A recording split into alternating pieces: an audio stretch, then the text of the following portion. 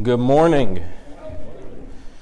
Well, as Becky mentioned earlier, today we are going to be talking about discipleship. In a few moments, we will turn to Matthew chapter 28, verses 16 through 20. Matthew 28, 16 through 20. But before we get there, we're going to answer the question first, what is a disciple? We're talking about discipleship, and as we've been going through, we're going through this series where we're looking at the vision of this church, where we're going as we're building our new Bethel. We've laid the foundation, and now we're beginning to look at the structure, laid the foundation of the gospel, biblical authority, submission to God. Last week we talked about the first element of the structure, which is worship, how we should worship God, and that should motivate all that we do. We should be motivated by worshiping Him. Today we're looking at the idea of discipleship. So what is a disciple? What does that mean? I think often when we think about discipleship or being a disciple, we think of the 12 disciples, right? The 12 men that Jesus chose to follow Him. They said, "Follow me, I'll make you fishers of men," and they were the disciples. So we think of the disciples. But we also see that we are called to be disciples of Christ. We are called to be disciples and to follow Him. So what is a disciple? The Greek word that is translated as disciple is mathetes. It means, the definition of it is a pupil, an apprentice, or a student. A pupil, apprentice, or a student. So when we think about that, we think about the idea of being a student. What does it mean to be a student? Well, you go to school and you learn, right? That's how we do schooling. That's how we do learning. But at this time, when people were learning something, the idea of kind of apprenticeship or following a person that could teach you how to do what you needed to do was very prevalent. So Jesus was not the only one with disciples. This was not an exclusive idea that Jesus had His disciples that followed Him. If you look through the Gospels, if you pay attention while you're reading, you'll notice that when John the Baptist, when his time was kind of coming to an end, that mentions that John's disciples interacted with Jesus' disciples, and they both had disciples, people who followed them, who looked to their teaching, who wanted to learn what they were about. Some of the Pharisees, they were rabbis, and they even had disciples, people who followed them, so that one day they would be like their teacher and would become a teacher themselves. In the same way, we think about being a student here. If you want to go to any sort of profession, you start in kindergarten and you work your way through elementary school, middle school, high school, and then you maybe go to college. But eventually, this process ends. But there's one major difference with discipleship. Discipleship is a lifelong process. It's a lifelong process. But just like any process that we start, it has a beginning, and we have to remember that. There's a beginning. If you want to start learning something, if you want to become an apprentice, you want to become a student of something, you don't just start mastering it. And that's why I did bring some baseballs up here this morning. And when I was walking in here, I had someone stop me and ask me what they were for. And they were wondering if I was going to be throwing at the people that fell asleep today.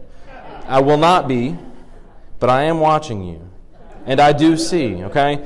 But something I can do is I can juggle, right? So when I was younger, my dad was a PE teacher, and we had a jump rope team that traveled. And basically I learned how to be a clown. I can juggle, I can ride a unicycle, all those. I'll bring that out on a different sermon. But I learned to juggle. But when you learn to juggle, you don't just start juggling chainsaws, right? You have to start somewhere. You start toss and catch. You got toss and catch, right? And then eventually you learn to add a second one. You toss, catch. That's what we learn to do. And then eventually it becomes a cycle where you don't ever stop. You just keep tossing and you keep catching. But like discipleship is a lifelong process, if you stop learning and you stop attempting to learn how to do something like juggle or working on a skill, you won't be able to have it or grow any further with it. I never learned how to juggle any more than 3 because I stopped trying. I stopped learning. There's many careers and professions where you have to take continuing education because things change, right? You don't want a doctor who became a doctor 45 years ago treating you today with absolutely no knowledge of anything that has changed in the time since, right? You want someone that's up to date, that learns, Discipleship is a lifelong process. Listen to this quote by R.C. Sproul. "The pursuit of God is not a part-time weekend exercise. If it is, chances are you will experience a part-time weekend freedom. Abiding requires a kind of staying power. The pursuit is relentless. It hungers and thirsts. It pants as the deer after the mountain brook. It takes the kingdom by storm. The pursuit of God is a pursuit of passion. Indifference will not do. To abide in the Word is to hang on tenaciously. A weak grip will soon slip away. Discipleship requires staying power. We sign up for the duration. We do not graduate until heaven." Being a disciple is a very simple thing, but it is not an easy thing. Being a disciple is very simple, and we're going to get into what it means to be a disciple, what it looks like to follow Jesus, but it is not easy.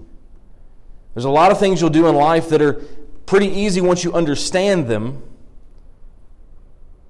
but they're complicated. There's a big barrier to entry. This is not what following Jesus is like. It's very simple. A child can understand what it means to follow Jesus, what it means to be a disciple.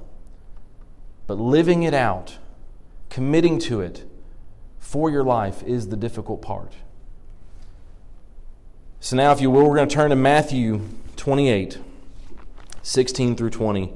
Many of you may have mentioned it or noticed as we got to it that this is the Great Commission. Matthew 28, 16 through 20. The 11 disciples traveled to Galilee, to the mountain where Jesus had directed them. When they saw him, they worshipped him, but some doubted. Jesus came near and said to them, "All authority has been given to me in heaven and on earth. Go therefore and make disciples of all nations, baptizing them in the name of the Father and of the Son and of the Holy Spirit, teaching them to observe everything I have commanded you. And remember, I am with you always to the end of the age." Let's pray. Father, I thank you for this ability that we have to gather here today. I thank you for your word that you've given us, this time that we can gather together to just examine what you've said to us. Lord, just in your word, in Scripture, God, I pray that we would see clearly what it means to follow you today, to be a disciple. And God, I pray that when we examine it and we realize just what it means, that we won't shy away from it, we won't walk away from it, Lord, but we will commit to following you with our lives, to being a disciple who walks with you. I pray that today we would be obedient to you and seek to follow you with all that we are. It's in Jesus' name we pray. Amen. So when we look at this passage, there are several things we see, and as we look to the rest of Scripture, it helps inform us, but the first thing we see is that being a disciple means following Jesus. In this passage, we see that the 11 disciples traveled to Galilee, to the mountain where Jesus had directed them. So Jesus told them to go somewhere, and what did they do? They went. They followed Jesus' instructions. And we see that Jesus says at the very beginning of this statement, "All authority has been given to me in heaven and on earth." All authority. There is none higher than Christ in authority in our lives, or in this world, in the next world. We should submit and follow Him. When we think about having authority, you want to align yourself with the greatest authority, the greatest good authority in particular, and Jesus is the greatest good authority. We should follow Jesus. It means having a relationship with Him. Right? When we look at this idea of encountering Jesus, all of the disciples, all 11 of them, encountered Jesus at some point in their life. And they all have one thing in common. They decided to follow Jesus. We look at Mark 1:17, where he calls some of the first disciples. They were on a boat, and he says to them, "Follow me," Jesus told them, "and I will make you fish for people." And after that, it says that they left their nets and followed Jesus. The first thing that has to happen to be a disciple is that you must follow Jesus. This means, very importantly, that you cannot remain where you are. When you follow Jesus, you will not remain where you are. They were on a boat, fishing, going about their lives, and they encountered Jesus. He says, follow me, and I will make you fishers of men. Follow me, and I'll make you fish for people. Follow me, and I will show you something that's greater than what you're currently doing. And so what do? They did not say, that sounds good, and keep fishing. They did not say, okay, and stay where they were. They left their nets and followed Jesus. We see very many examples of encounters with Jesus where people wanted to follow him, but Jesus, I want to follow you, but first I got to take care of some things. Jesus, I'll follow you, but first I have to bury my father. I want to follow you, but I have a lot of wealth that I don't want to give up. And in these situations where there was something that got in the way, something that was holding these people back from following, when their commitment to follow him was on their terms and not on Christ's terms, he gives them a very hard answer that they walked away often. The latter part of that the rich young man comes to him, wants to go to heaven, wants to know how he can get there. He says, follow the commandments. He says, I've done all this since I was a child. One thing you lack, sell all that you have, give to the poor, and follow me. What could the rich young ruler not do? He could not leave where he was. He could not leave his comfort and do what he was told to do, to follow Jesus. The first thing we must do is follow Jesus. So what does it look like in our lives to follow Jesus? We're in a different situation. We don't have Jesus walking with us today. We don't have that advantage to know that this is the Messiah and he's telling us to follow and walk with him as the disciples had. But we have a lot of information that we have when it comes to following Jesus. It's a call to lay our life down where it's at, turn from our sin to follow Christ, to turn from the sinful life that we have been living, repent of it, and follow Jesus. To accept the free gift of salvation that Jesus has made a way for, to be reconciled to God, to be a new creation, but then to follow him with the rest of our lives. And that's the second thing that we see. Being a disciple means that we must count the cost. Being a disciple means counting the cost. You see, all of the men that are here, they had a time where they had to count the cost in their life to follow Jesus. For the men that we mentioned earlier, they had to count whether a life of following what they knew that provided for them, that provided for their families potentially, to follow Jesus, they laid it aside. They said, following you is greater than what I've been doing. If we want to follow Jesus, we must consider what it means to follow. All of what it means to follow Jesus. Jesus himself tells us this in Luke 14:25 through 33.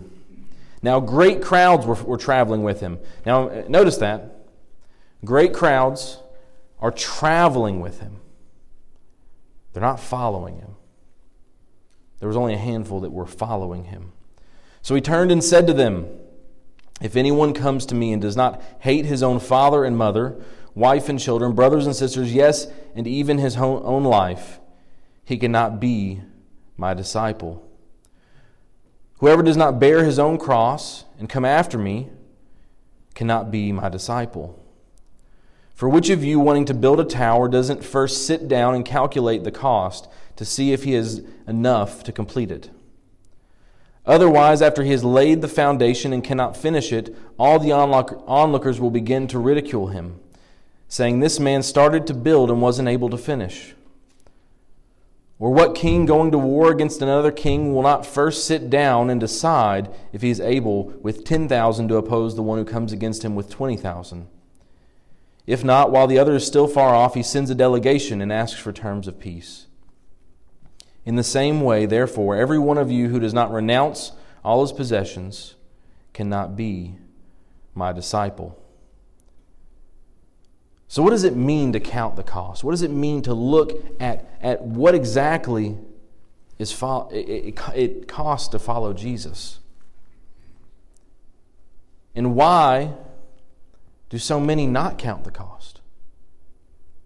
I guarantee that every person in this room can think of at least one person they know that at one point followed Christ but now claims nothing to do with Him. And for most of you, that's probably much more than one person. When I was younger, I remember that we had our youth group, and it grew, it exploded. God was doing amazing things. In our small little town, we had over 100 people coming to youth group on Wednesday nights. Many people made professions of faith. They were baptized. And now there's many of those people that I sat with in church that have nothing to do with their faith. They don't claim to know Christ. They don't claim to follow Him. And then there's a number past that would maybe wear the name tag of Christian, but nothing in their life indicates they're following Him other than that name tag. Hi, I'm a Christian, and that's all that I really have to do with it. Only a very small handful still even attend church. So why does this happen? Right, we remember the parable of the sower where the seed is scattered and there's some that falls on barren soil and there's some that falls on soil where it grows up quickly but then dies out quickly, and then some that grows up but then when persecution and the thorns come it falls away, and then there's the fertile soil. Why does this happen? Often I think the reason is because people don't count the cost. And even beyond that at times, there are people and there's times and ways where we don't tell people and share that they must count the cost of following Jesus and understand what it means to follow Him. We want to see disciples of Jesus, people who are formed and who know Him and have been saved and grow in their faith and persevere to the end. Because that is what we want to see. That is what Jesus calls us to do. Oftentimes when Jesus would have these crowds, He would then teach something very difficult. And what do we see happen a lot? And this was a hard thing, and many who followed Him once began to turn away. Many of the crowds dispersed because they couldn't handle this teaching. Why do people often turn away? There are things that have happened within church culture that have, I think, promoted ideas of this. There's a phrase that's been used, easy believism. This idea that we present Christ as though it's like an insurance policy that you add on to your life. That you just keep living your life the way you want it. If you will just believe and you'll just be baptized, you don't have to change anything. Just raise your hand, go through a couple steps, and you're good to go. Salvation is very simple. The work has been done. Jesus Christ paid the price. But when we repent and we believe in Christ, we are committing to make Him our Lord and our Savior and are following Him for the rest of our lives. When we share the gospel with people, we must present it in the way where you are surrendering your life to Christ, not buying an insurance policy. Because if someone comes to faith through that, or they're pressured into it, they feel like they have to please their family members or to please the people around them, do you know what happens? If that faith isn't genuine, then that's the real concern here. I'm not talking about people being saved and losing their salvation. I'm not talking about that. If someone has been saved by Christ, they cannot lose their salvation. No one can take what was given to them by God.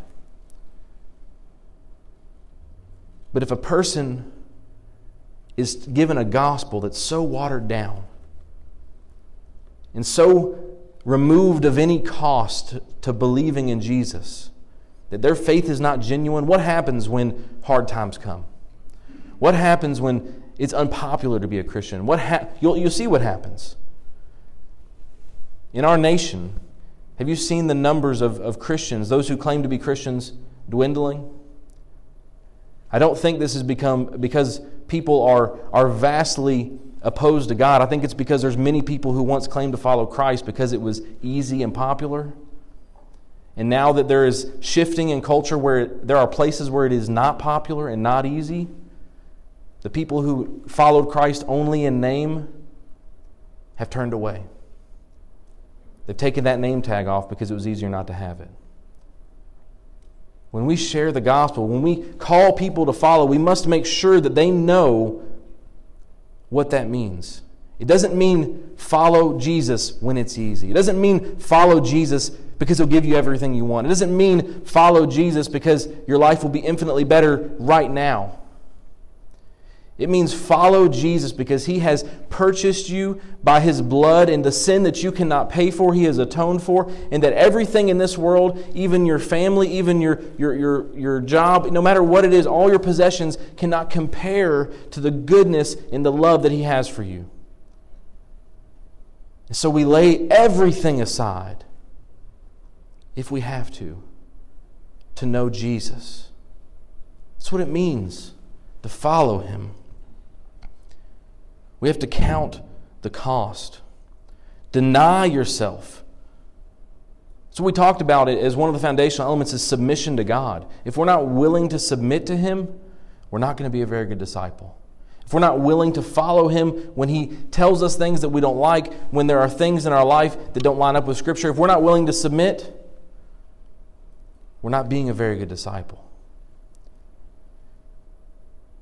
It's difficult. Doesn't mean we won't make mistakes. Peter was so sure that he would follow Jesus no matter what. Do you know this man? You're one of His disciples. No, I'm not. I don't know him. But when he made the mistake, what did he ultimately do? He repented, he turned back, and followed. Because that's what real faith will do, is that when you make mistakes, when you stray, when you have difficulty, you will follow and come back because you know that it's better than anything else. We must forsake everything for the chance to follow Jesus if we're called to. I think a big part of the reason why something like a watered-down, easy gospel can exist in a place like where we live is because it is so easy to follow Jesus. Even though the culture has shifted, even though there are people who would look at us and not like us, and those who might mock us if you were in the wrong crowds, it's still very easy to be a Christian here. We have next to no persecution. And so, if we are told, follow Jesus, it can be very easy, but there are places in the world where the cost has to be counted immediately because their life depends on it. I want to share some of the most dangerous places to be a Christian. In North Korea, there are 25.2 million people and 300,000 Christians. And in North Korea, like everyone else, Christians in North Korea must worship the nation's leader, and belonging to another religion makes you an enemy of the state. Thousands of Christians are imprisoned, and many have reported being tortured and executed. Believers meet secretly and risk arrest and death by doing so. And so for the person in North Korea that hears the gospel and they hear follow Jesus, they know the cost. It might mean death. It means forsaking everything, even their own life, to follow Jesus. But that's not the worst. In Somalia, there are 11.2 million people, hundreds of Christians. Not hundreds of thousands, hundreds. Islam is the state religion, and converting to another religion is illegal. The Islamist group Al-Shabaab has stated that it wants to rid Somalia of all Christians. And people suspected of following the faith are likely to be killed on the spot. Many meet in secret or don't meet at all and cannot own Bibles. The reason I'm emphasizing this importance of counting the cost is because Jesus emphasized it. Are we willing? If you grew up there, would you still follow Jesus? Would you still say, Jesus is worth it? He's worth everything to me, and I want to follow Him. Because He's worth it. Because He loves me. He died for me. And so if it means that I will die for Him. It's hard. But we have to count the cost. We have to show ourselves willing to follow Christ no matter what. We understand what it means to follow Christ. We must understand the cost. In your life, I know that you don't want a fair weather friend, a person that's only there when everything's going good. When life's going good and everything's happy, they're always around, but when things get hard, they tend to disappear. You want real, committed, loyal friends. We cannot be fair weather followers of Christ. And so we must follow Christ, we must count the cost, and being a disciple means becoming like Christ. So all of the disciples that were following Jesus, they walked with Him for 3 years. Every day, lived life with Him. They saw what He did. They saw how He interacted with people. They saw the way that He taught. They heard what He taught. They learned from Him. They were often corrected and rebuked over and over and over again. That's my favorite thing that as I've grown in my faith and I've walked, is to see just how much the disciples got wrong in the Gospels. Constantly, Jesus is like, do you still not get it? No, that's not right. Let me explain it to you again. I know I've explained it a bunch of times already, but let me explain it to you again. Do you know why that's encouraging to me? Is because that means He will do the same with us. That when I get it wrong or where you get it wrong as we're going through our life, Jesus bears with us. He will continue to instruct and to love and correct us as we go. But if we want to be a disciple, we must learn to follow and to be instructed by our teacher, right? To be a disciple means to be a student, apprentice, a follower. There are some professions that still have apprentices in this world, right? There are people who, in an apprenticeship is where you come and you go and you work alongside the person who's already the master, right? And they show you how to do it. They make sure that you get it figured out so that one day you can become the person who will then have their own apprentice. And so Jesus is the person that we are following. We are apprenticing ourselves. We are seeking to be His disciple. We are seeking to walk and to learn exactly the way He lived, the way He taught, what He taught. We learn His heart and we learn how He would act. So if we want to learn what He taught, thank goodness that God in His love and His mercy has given us His Word to see what He taught, to see what He expects and the way that we should live. If we want to learn, if we want to be a disciple, we have to learn it to love the Scripture that God has given us. The Bible that will instruct us what it means to follow Him, how we should to learn what He taught, what He expects, what He commands, because it's what He's given us in Scripture. We must learn His heart. We must learn His heart. And the heart of Jesus is the heart of God. And this is what the Pharisees got so wrong. They knew His commandments, but they missed the heart of God behind His commandments. You all know the story of the woman who's caught in adultery. She's brought, and the law says that they can stone her, but Jesus says, let the one who's without sin cast the first stone. They all walk away. He says, where's your accuser? Neither do I condemn you. Go and sin no more. So in this we see two things. When we encounter a sinner, we love them because Jesus loved them. But, and this is where we often pick one side or the other, we love the sinner, but we call them to go and sin no more. It is a hard thing to do because if we are taught to love the sinner, eventually our nature and the way the world works tends to encourage us to accept their sin, to embrace them where they are, to embrace everything about them. But we can't do that because we've learned what Jesus taught. We've learned what He expects. But we have to love them. But on the other side of that, so often we get focused on the commands of God, we lose the ability to love the person that's caught in the snares of sin, just as we were. We've got to love them and call them to live in newness of life. Call them to follow Christ, to submit, to repent and be saved.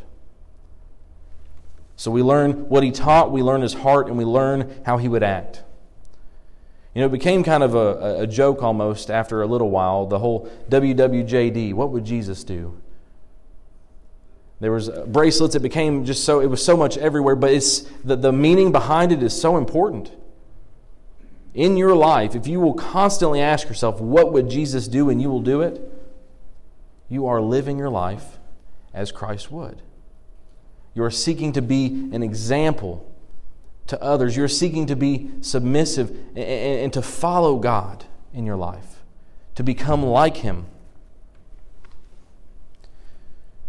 So what does it look like to become like Christ? We must correct the areas in our life where we fall short. We must remember that just as we encounter people and we have to implore them to go and sin no more and love them where we're at, we were once there. We were saved from our sin and told to go and sin no more. And that's not a process that we will complete until we reach heaven. Every day that we encounter God, every day we grow to love Him, and that's one of the most true things I've heard. The closer you grow to God, the more you know Him, the more you love Him, the more aware of your own sinfulness you become. Your pride, your unlovingness, your selfishness, these things that no one sees, right? It's easy to look at people and to see the sin that's in their life that's apparent and open for everyone to see, and to call that out. The more you become in relationship with God, the more you grow to know Him, the more you realize the depths of what God saved you from. Because if you have a very dark room and a very small flashlight, you're only going to see a little bit.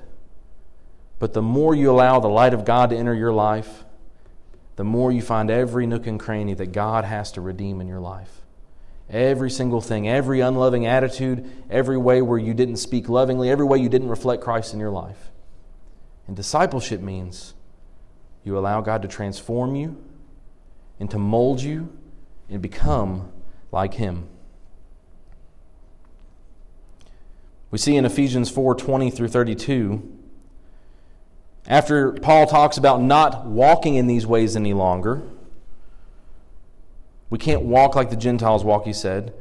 And then we pick up in verse 20. But that is not how you came to know Christ, assuming you heard about Him and were taught by Him, as the truth is in Jesus, to take off your former way of life, the old self that is corrupted by deceitful desires, to be renewed in the spirit of your minds, and to put on the new self, the one created according to God's likeness. Do you understand, as Christians, our likeness should be like God's.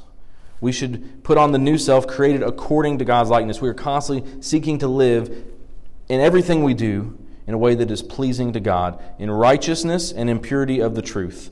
Therefore, putting away lying, speak the truth, each one to his neighbor, because we are members of one another. Be angry and do not sin. Do not let the sun go down on your anger. Don't give the devil an opportunity. Let the thief no longer steal.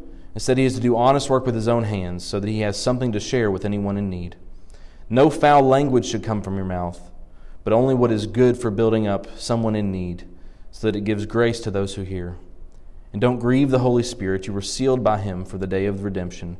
Let all bitterness, anger, and wrath, shouting and slander be removed from you, along with all malice.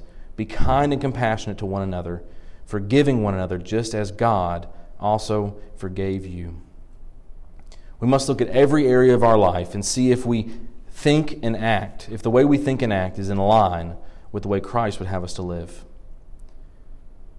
And I mentioned earlier that following Jesus is very simple, but it's very hard. In the most simple way to put it, Jesus said the two greatest commandments: love God and love others. If you will make it your life's goal to do that, you will look and live like Jesus lived. But it's very hard to do, because you're going to deal with people that are going to make it very hard to love them. And you're going to find times where in your own life that you have a very hard time submitting to God rather than doing what you want to do. It's hard to do, but it's simple. Love God and love others. And the last thing we see from this passage, so often this passage is associated with evangelism and missions and sharing the gospel with the entirety of the world, and it definitely means that we should do that. But being a disciple, part of discipleship means making disciples. These disciples are called to go and replicate themselves. Go therefore and make disciples of all nations, baptizing them in the name of the Father and of the Son, and of the Holy Spirit, teaching them to observe everything I've commanded you. Remember, I'm with you always to the very end of the age. And in another place we see Acts 1:8. After he is ascending to heaven, as they're preparing to receive the Holy Spirit, Jesus says to them, "But you will receive power when the Holy Spirit has come on you, and you will be my witnesses in Jerusalem, in Judea, Samaria, to the ends of the earth." What we see from discipleship, and what we see from this idea that we see in the Great Commission, is that it's a reproducible process. Jesus selected men to follow him. They walked with him. They lived life with him. He taught them. And then after he has done what he came to do, after he died on the cross, rose to life, is ascending to heaven, he tells them, "Go, make disciples, make people who follow me through how they follow you. Teach them what I taught you. Reproduce yourself into more disciples. Make more disciples. Teach people to follow Jesus." You see, being a disciple, following Jesus, does not end at salvation. That's the very beginning of our walk with God. When you realize your sin and you say, "I want to follow Jesus," and you believe in him, and you're baptized, and you're following him, that's not the end. It's the very beginning of your journey following God, of being a disciple. And your role in making disciples should start immediately after you are saved. After you come to Christ, you should immediately start doing everything you can to help make more disciples. You don't have to wait to be qualified. People should begin to serve immediately in proportion to their ability and gifting. Now, let's make sure we understand that. That doesn't mean that someone immediately gets saved and they're going to begin to teach every Sunday school class and preach on Sunday mornings. But we don't wait years and years and years for them to be able to do anything in the church. Because I don't know about you in your life, but I remember when I was first saved and when I was first called to ministry, that was the most excited to serve God I've ever been in my life. And there's times where you get refreshed and renewed, but one of the most excited times you have is when you are first giving your life to God. You're saying, "I submit to you, I want to follow you, now what do I do?" And too often the answer is, wait a little bit, go sit in a class. Once you've learned a little more, about 10 years from now, maybe you can then sit in a different seat and you will teach the class. That, I don't think, is what we are called to do. Discipleship should be very hands-on. We should be called to make disciples immediately. So what does it look like to make disciples? And as I mentioned before, this is often used with evangelism and missions, and we will get to that. We should share the gospel. But there will be a whole sermon in the future about the idea of evangelism and missions. So we share the gospel. We have to proclaim and teach and share the good news of what Jesus has done with us. But then we have to learn enough to be able to lead others. Discipleship means that we are to be students. We are to learn to grow in our faith so that we can lead others. We must become disciples ourselves if we're going to make disciples. This could mean teaching. It could mean mentoring. It could be leading by example. And that's what I think people often misunderstand. They think this idea of discipleship, of making disciples, only applies if you have the gifting or the confidence or the calling to be in a role where you're teaching or up front in front of other people. Making disciples is so much more than being a Sunday school teacher, than being a pastor, than being a person who feels comfortable leading and teaching in front of other people.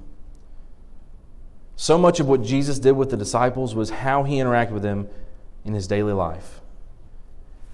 So you could teach. If you can learn enough and get to a place where you can share the truth of Scripture with other people, you should do that.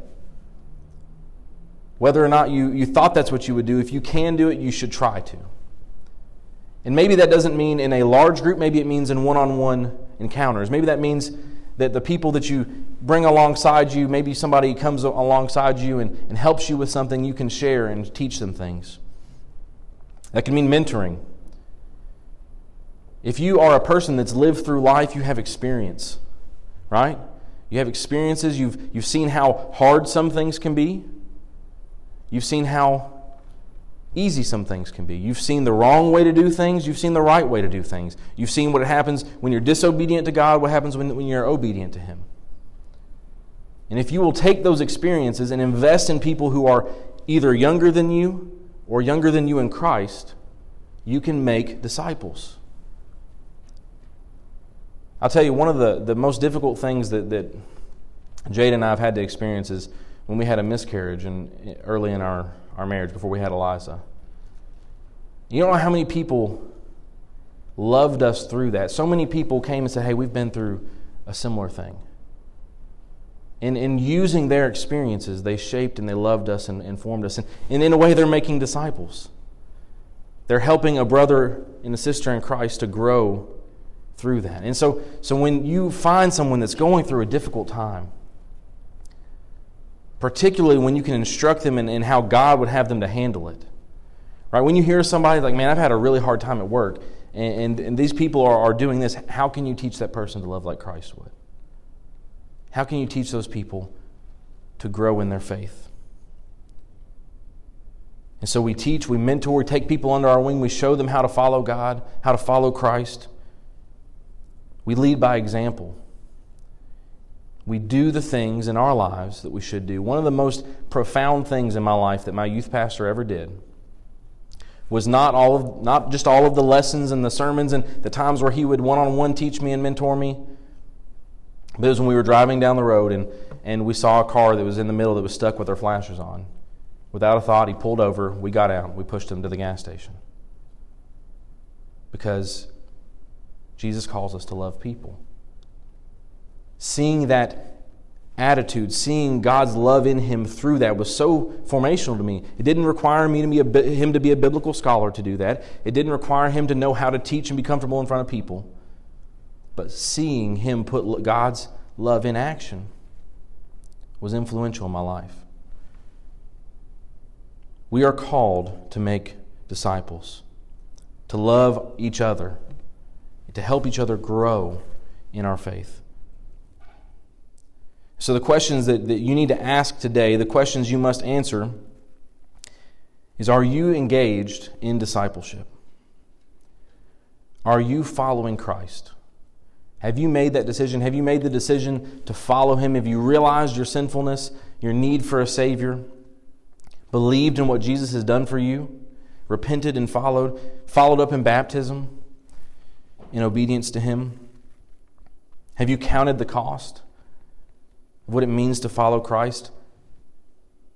That everything in your life is less than the goodness of knowing who God is, being able to follow Him.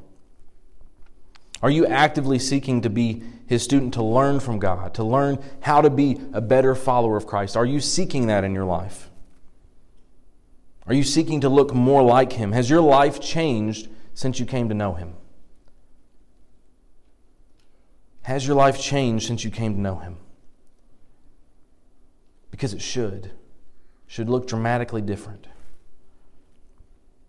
And then the last question, are you making disciples? Are you engaged in some level on trying to help other people grow closer to God? Other people to follow Him, to know Him more. Because if we don't do that part, it ends. Because if people aren't discipled, how are they going to know how to make disciples? We see that over and over again in Israel's history. And then a generation arose that didn't know the Lord. Why didn't they know the Lord? Most likely because they weren't taught. Because the people did not obey the commandment to entrust these things to your children. Entrust these things to those who come after you so they will know the Lord. We must make disciples, whether they're your children, we must disciple our own children, but everyone else we have influence in their lives with, to disciple them, to love them, to help them know Christ. So as Becky comes and we have this time of invitation, I want to challenge you, to invite you to reflect on those questions. And during this time, the altar will be open to pray. If you need to repent of something in your life, if you realize there's a way that you need to follow Him more closely, a way you need to be engaged in discipling others, or Maybe today you have never made that decision to follow Him in your life. Maybe you want to find a way to follow Him more obediently, to follow up in baptism for the first time. To commit to finding what that next step is in following Him. Whatever that may be, I'll be down front if you need to pray, if you need prayer, or if you need to ask Him to save you for the first time today. Let's go to the Lord in prayer. Father, I just thank You for this day that You've given us, this time we can gather together and worship You and to look at what it means to follow You. And God, I pray that today would be a day that we would all commit to being followers of You, no matter what it takes, no matter what You call us to, that we would be obedient. And God, that You would just bless our efforts to be obedient to You, that You would help us to see people become committed disciples, that each of us would become more committed than we've ever been, that people would come to know You through that lost people would be saved and become committed followers of You, and Lord, that Your gospel would just explode here in Evansville and in the world. I pray that wherever each of us are today, Lord, You would convict us how to follow You more closely. It's in Jesus' name I pray. Amen.